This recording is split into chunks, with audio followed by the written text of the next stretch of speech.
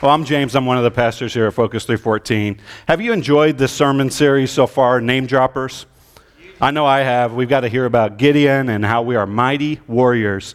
We were reminded of the power of the Lord's Prayer. And then last week we heard about Jonah and got to hear about how our journey starts with true surrender. Next week, Pastor Darren is back. Now, don't get too excited, but I know I am. It's been a great, and he's going to actually continue this sermon series, so we get to hear more name droppers. However, today I'm going to do something that we haven't done this sermon series, and we actually didn't do it last year when we did a similar series about name droppers. Before I share that, though, let's look at Hebrews 12:1. Here's what it says. It says, "Therefore, since we are surrounded by such a great cloud of witnesses, let us throw off everything that hinders and the sin that so easily entangles, and let us run with perseverance the race marked out for us."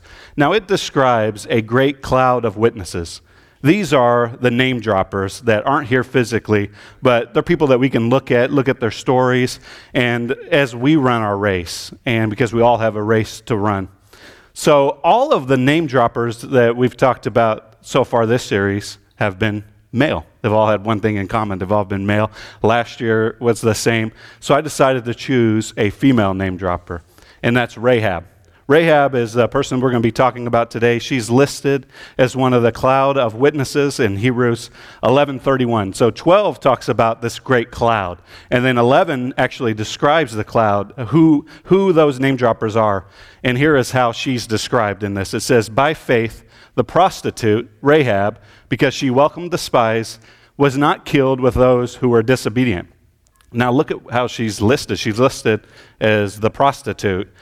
This doesn't sound like a lot of qualifications to be in the Bible, but here's what I love. I love this statement. God doesn't call the qualified. He qualifies the called. And this is what God does best. And if you look at Hebrews 11, you'll see a lot of flawed individuals. It's basically what I call the Biblical Hall of Fame, and it lists several biblical figures that were flawed in a major way. Paul is listed there. Talk about someone who was messed up. You know, he went from persecuting Christians and sending some of them to their death to being a pillar of the faith. And that's really hard to relate nowadays. That would be like an ISIS terrorist having a conversion experience and becoming the Pope. That's the easiest way that I can explain it that I've heard. That's just one story. There's so many others. Abraham is listed there. He was a liar. Moses had major anger issues. David had a purity issue. He was someone that I couldn't trust with my life or my wife. Peter, man, talk about someone who had anger and abandonment issues. He went from cutting off someone's ear in defense of Jesus to denying him. But what did God do with these individuals? He took their mess and turned it into his message. He used every single one of them. And most of them aren't listed, though, with their struggle. And Rahab was. God did something different in Scripture. Her struggle's listed. As I said, she's described as the prostitute. But here's what's awesome. Later in Matthew 1:5, she is actually described in the genealogy of Christ. Salmon, the father of Boaz, whose mother was Rahab. And here's what's interesting. She's not listed as the prostitute anymore, but in Hebrews, she is. I believe there was some intentionality here. First, that she was included in the genealogy of Christ. God could have easily whitewashed it, but he did something even better. Through our faith, Christ washed it away with his blood. She was listed as a prostitute, and in Matthew, she's not. Jesus changes the game, and he changes us. We just need to be willing to be used by him. And sometimes being used by him means that we have to make some irrational decisions, some decisions that don't make sense at the time. And I chose Rahab because she is a great example of someone who was willing to be used by God, even if it was an irrational decision that she had to make. Now, it only takes one chapter of the book of Joshua. So stick with me. I'm going to summarize it. But I want to give you guys some background. Now, before Rahab, we had Moses, who was leading the Israelites through the wilderness. They were seeking the promised land. God had delivered them from Egypt. He split the Red Sea. There's all these amazing things happening. They're supernaturally defeating their enemies. And now they're being led by Joshua. and they're ready to enter the promised land. However, ahead of them is the town of Jericho, fortified city. And so Joshua decided to send a reconnaissance party with these instructions. Here's what it says, Joshua 2:1. Go look over the land, especially Jericho. So they went and entered the house of a prostitute named Rahab, and they stayed there. Let's continue. The king of Jericho was told, look, some of the Israelites have come here tonight to spy out the land. Let's continue. 2:3. So the king of Jericho sent this message to Rahab. Bring out the men who came to you and entered your house, because they have come to spy out the whole land. Let's pause here, because here's what's interesting. The king of Jericho was pretty important. Think about the hierarchy there. He's the highest you can get, and she's probably one of the lowest. And in that environment, the lowest yields to the highest. And the king is about as high as you can get. Notice that he actually says, sent this message. He doesn't even go there in front of her presence. He sent someone else to get her this message. Now, she knew that there was a higher authority than the king, someone even higher than the king. And she did something that would be unthinkable in this environment. She hid the spies, and she did not yield to the king. Let's continue the story and look at what she responded with. She said, But the woman who had taken the two men, hidden them, she said, yes, the men came to me, this was to the king, but I did not know where they had come from. At dusk, when it was time to close the city gate, they left. I don't know which way they went. Go after them quickly. You may catch up to them, but here is the secret. She had taken them up to the roof and hidden them under stalks of flax that she had laid out on the floor. So let's pause again and look at maybe why she did this. Maybe she was raised in a godly household. Maybe she had godly parents. Maybe she had positive people influencing her. Actually, none of these are true. Let's look at her background. She was a Canaanite, not an Israelite. She was a prostitute. She was unqualified, essentially. That's what we're saying. However, there's one thing that set her apart from anyone else and everyone else in Jericho. She had heard about God, and she believed that he was the true and living God, and then she did something about it. And so here's the story continuing. This is what she says to the spies. We have heard how the Lord dried up the water of the Red Sea, or the Sea of Reds for you when you came out of Egypt, and what you did to Sihon and Og, the two kings of the Amorites east of the Jordan, whom you completely destroyed. So she believed. But it wasn't just her belief. It took more than that. It took 2 action steps, and that's what we're going to talk about today. That's what set her apart from everyone else in the entire town of Jericho. First, she surrendered to God. Despite her position in society, despite the fact that she may have felt unqualified, or maybe other people felt that way, she surrendered to God. Here's the second thing she did. She had faith. Her faith is what saved her, literally and internally as well. Her faith saved her because in Joshua 2:12 through 13, this is the conversation that takes place where she asks to be saved. Now then, please swear to me by the Lord that you will show kindness to my family because I have shown kindness to you.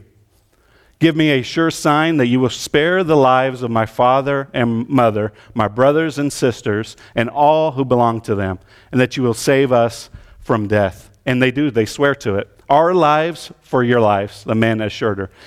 If you don't tell what we are doing, we will treat you kindly and faithfully when the Lord gives us the land. Now, she follows through, and the Israelites cross the Jordan. They camp at Gilgal. They get to Rahab's town, Jericho. We all know the story of the dramatic fall of Jericho. And we fast forward. Rahab is again mentioned after that fall of Jericho. And it says in actual Joshua 6:21, it says that they destroyed all the men, all the women, young and old, cattle, sheep, donkeys. They were doing a lot of destroying, but here they kept their promise. Let's see what it says here. Joshua 6:22. Joshua said, let's continue to 23. So the young man who had done the spying went in, and they brought out Rahab, her father, as they promised, her mother, her brothers and sisters, and all who belonged to her. They brought out her entire family, and they put them in a place outside the camp of Israel. And they ended up burning the whole city, destroying everything in it.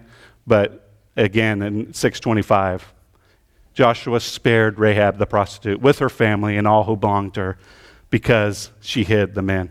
As I mentioned before, though, her story doesn't end here. She's mentioned again in the genealogy of Christ, Matthew 1:5. I love this fact that she's listed in the genealogy of Christ. Solomon, the father of Boaz, whose mother was Rahab. She had a lasting legacy. Her one decision led her to be listed in the genealogy of Christ. What about you?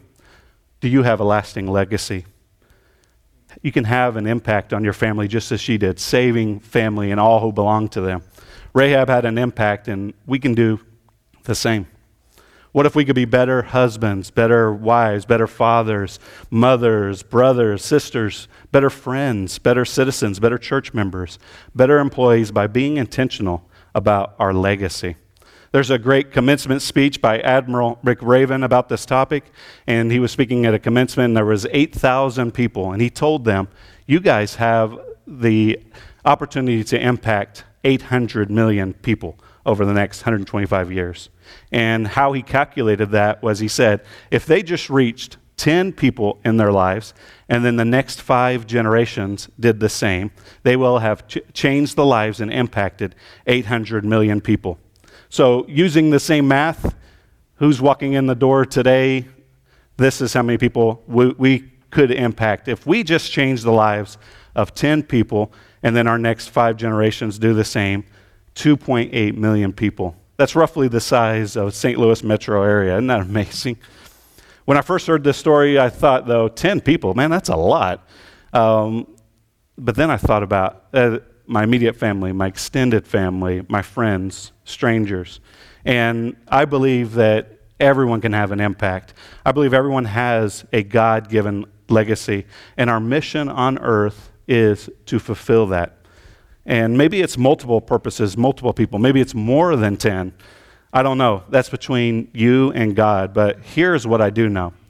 Doing nothing is not an option. You are too important for that.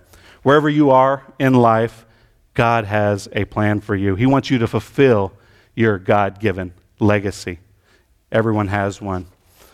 We need to do what God wants us to do. Here's the best way to think about that. Ask yourself this question. What is the God-given legacy that He wants me to fulfill?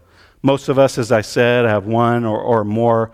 Some of us, it's a career path that we have that God wants us to have an impact on our community. Maybe it's a job that you know you need to get into. Maybe you're in a job right now that you know is not God's path for you. And you know that He has something else in mind. I've been in this situation on 2 occasions. The first time I was working in retail as a store manager, and it was good money, but I didn't like the person that I was becoming because in this environment, you had to sacrifice your family, and my boss, it was sacrifice your spiritual life. Wouldn't give me off Sunday, wouldn't give me off opportunities to be involved in my church, and I just realized that looking myself in the mirror, I didn't want to keep doing that. And I changed jobs, and I took a huge pay cut to do it.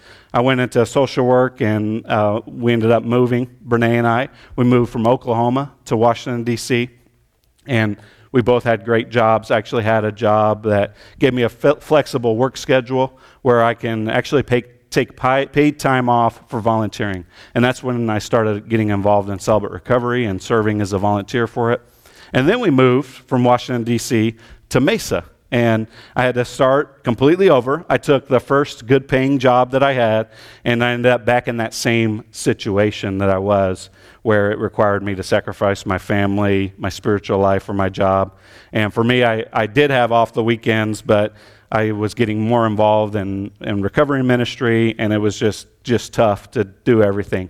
But I remember Sunday evening, I had off. That would come around, and I would just dread that Monday. I would get stressed out. I would hate going to a job that I knew wasn't God's purpose for me. But then I remembered how He came through for us when we moved to Washington, D.C. Oklahoma has a pretty low cost of living. I had a house that I only paid I think it was $51,000 for a house. And then I moved to Washington, D.C., and we're paying about $1,900 for a 750 square foot apartment. But God took care of us. And I was still actually making Oklahoma salary when I moved because I was working from home, and then I found a great job. But He did come through when we moved here to Mesa. We found a great church. Hint, it's here. It was a church with a great pastor who preached a sermon about having margin. And this was that time period where I didn't have margin, had a job that's asking me to sacrifice my family life, spiritual life. And so what I did was I quit my job without having anything else besides that volunteer work.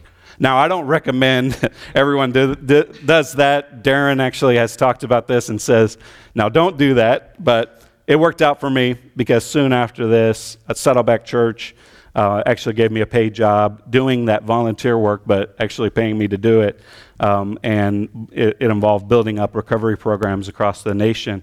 And it was a dream that I didn't even know was possible. I didn't even know that that was something that He had, something that could be that God-given legacy that I could focus on and work on. Maybe God has a dream, a legacy in mind for you. I know He does. You just need to surrender to God and have faith. I want to share a video that shows what this looks like. It's from the rehearsal for the movie The Greatest Showman. Keala plays the bearded woman, and she's rehearsing her song, This Is Me.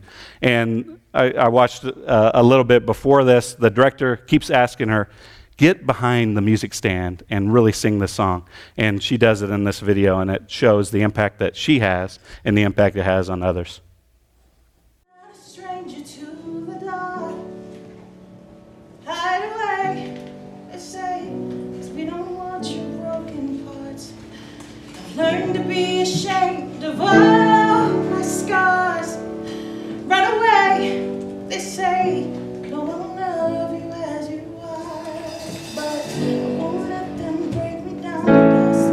I know that there's a place for us, for we are glorious. When the sharpest words want to cut me down, gonna sing the blood, gonna drown them out. I am hurt, I am bruised, I am who I'm meant to be. This is me. Look out, 'cause here I come. And I'm marching on to the beat I drum. I'm not scared to be seen. I make no apologies. This is me.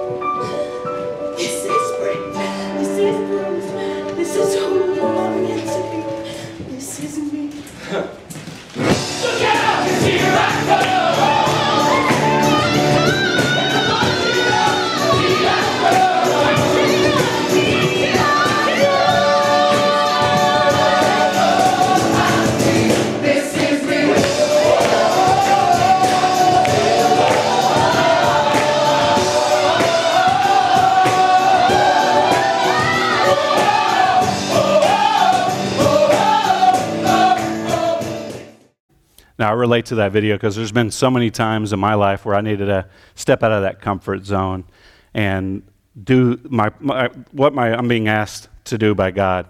And she took a step out of that comfort zone, and it had an impact on her and everyone else.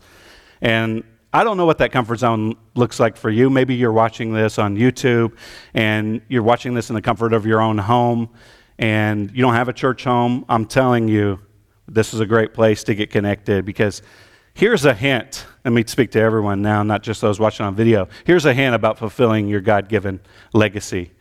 It involves relationships. Relationships are key to fulfilling your God-given legacy.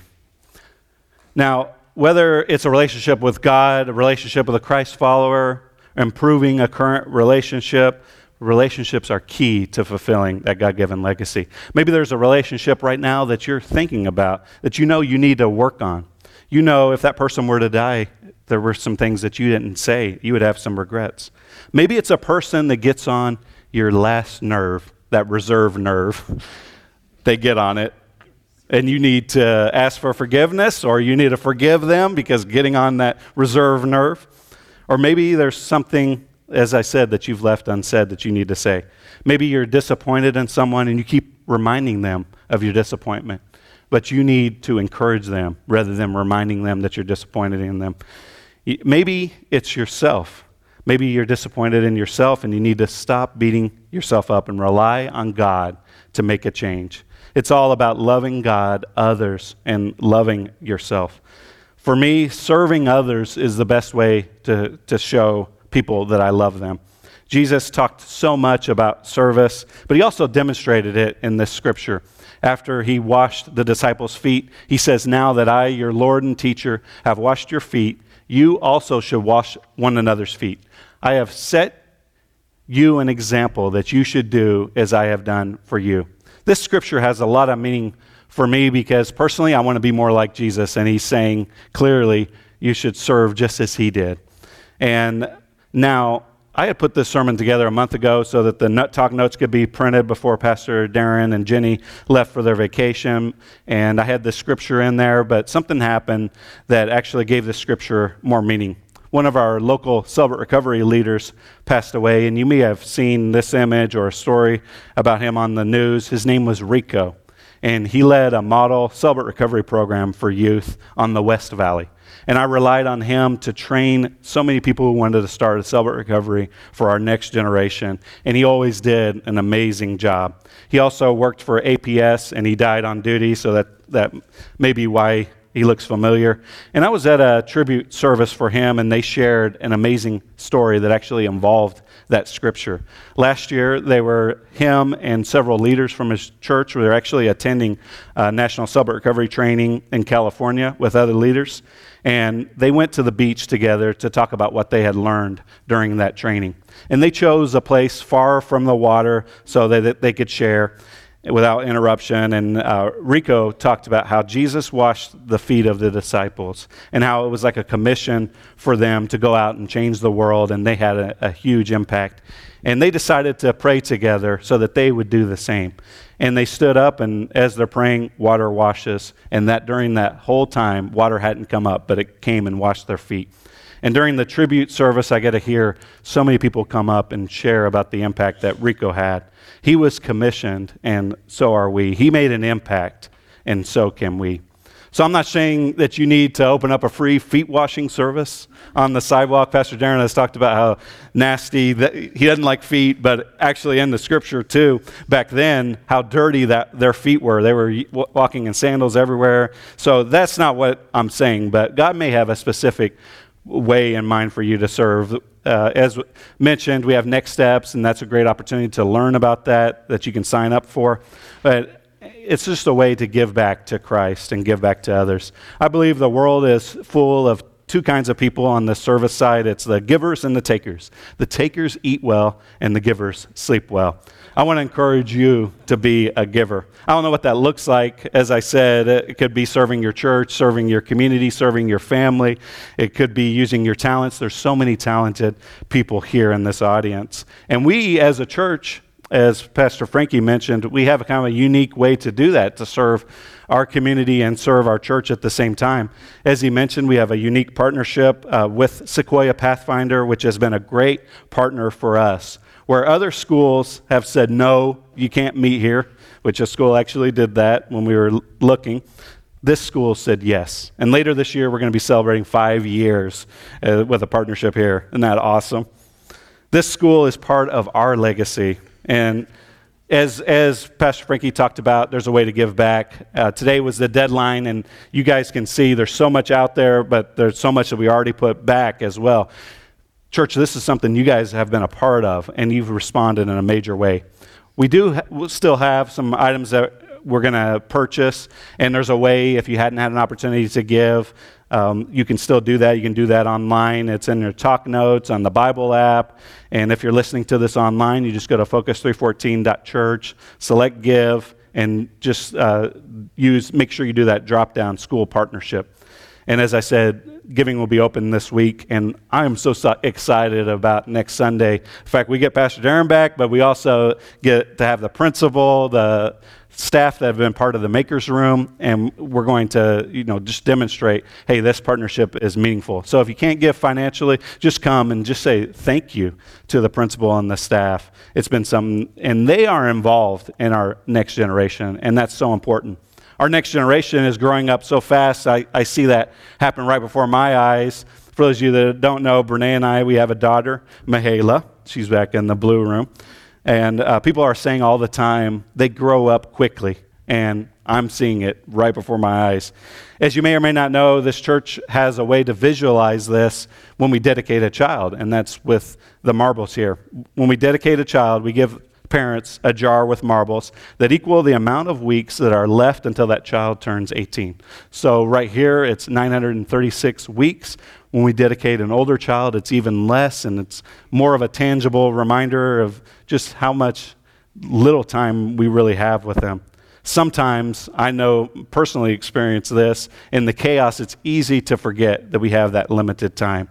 And our daughter, Mihaela, was dedicated here, and I got a jar, and she accidentally broke it, and marbles went all over the floor, and it was a little funny after. It wasn't funny when I had to clean up every single marble and try to find where all they went, but I also got to thinking, tomorrow is not promised. Our future is not promised. Just like the jar that shatters, just because we give you, or I got a jar that says 936 weeks doesn't mean I'm going to actually have that. That's not something that can be promised.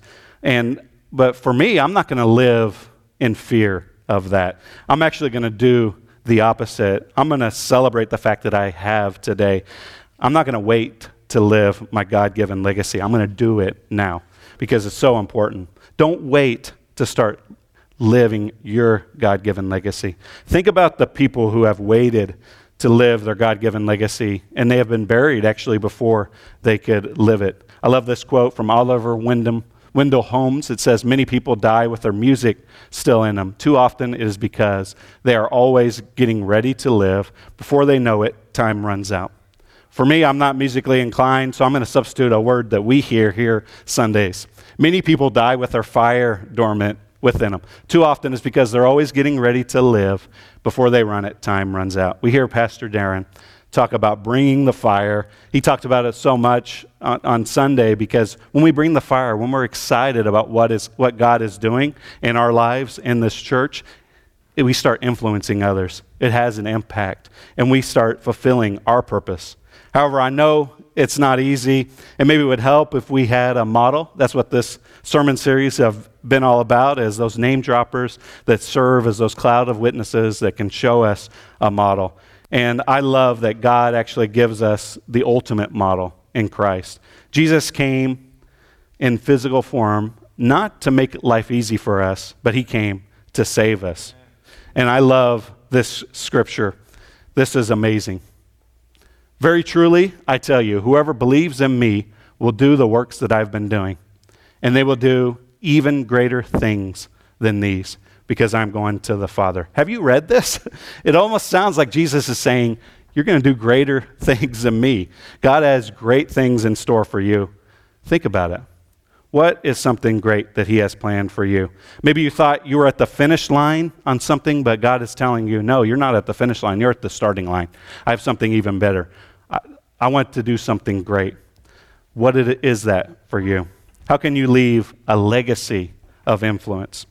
How do we start? You need to surrender to God, have faith, fulfill your God-given legacy. Now, it's not as simple as surrender to God, have faith.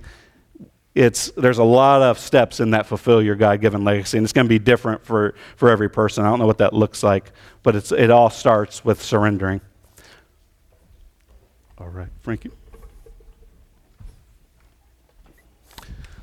So maybe you want to fulfill your God-given legacy, and you want to leave that legacy of influence, but you've never accepted Christ as your Lord and Savior. That's your first step. And I'm going to give an opportunity for anyone who hasn't done that, an opportunity to do that. Come on, church, won't you please stand with me? Now, we've talked about legacy today. Are you satisfied with your legacy of influence?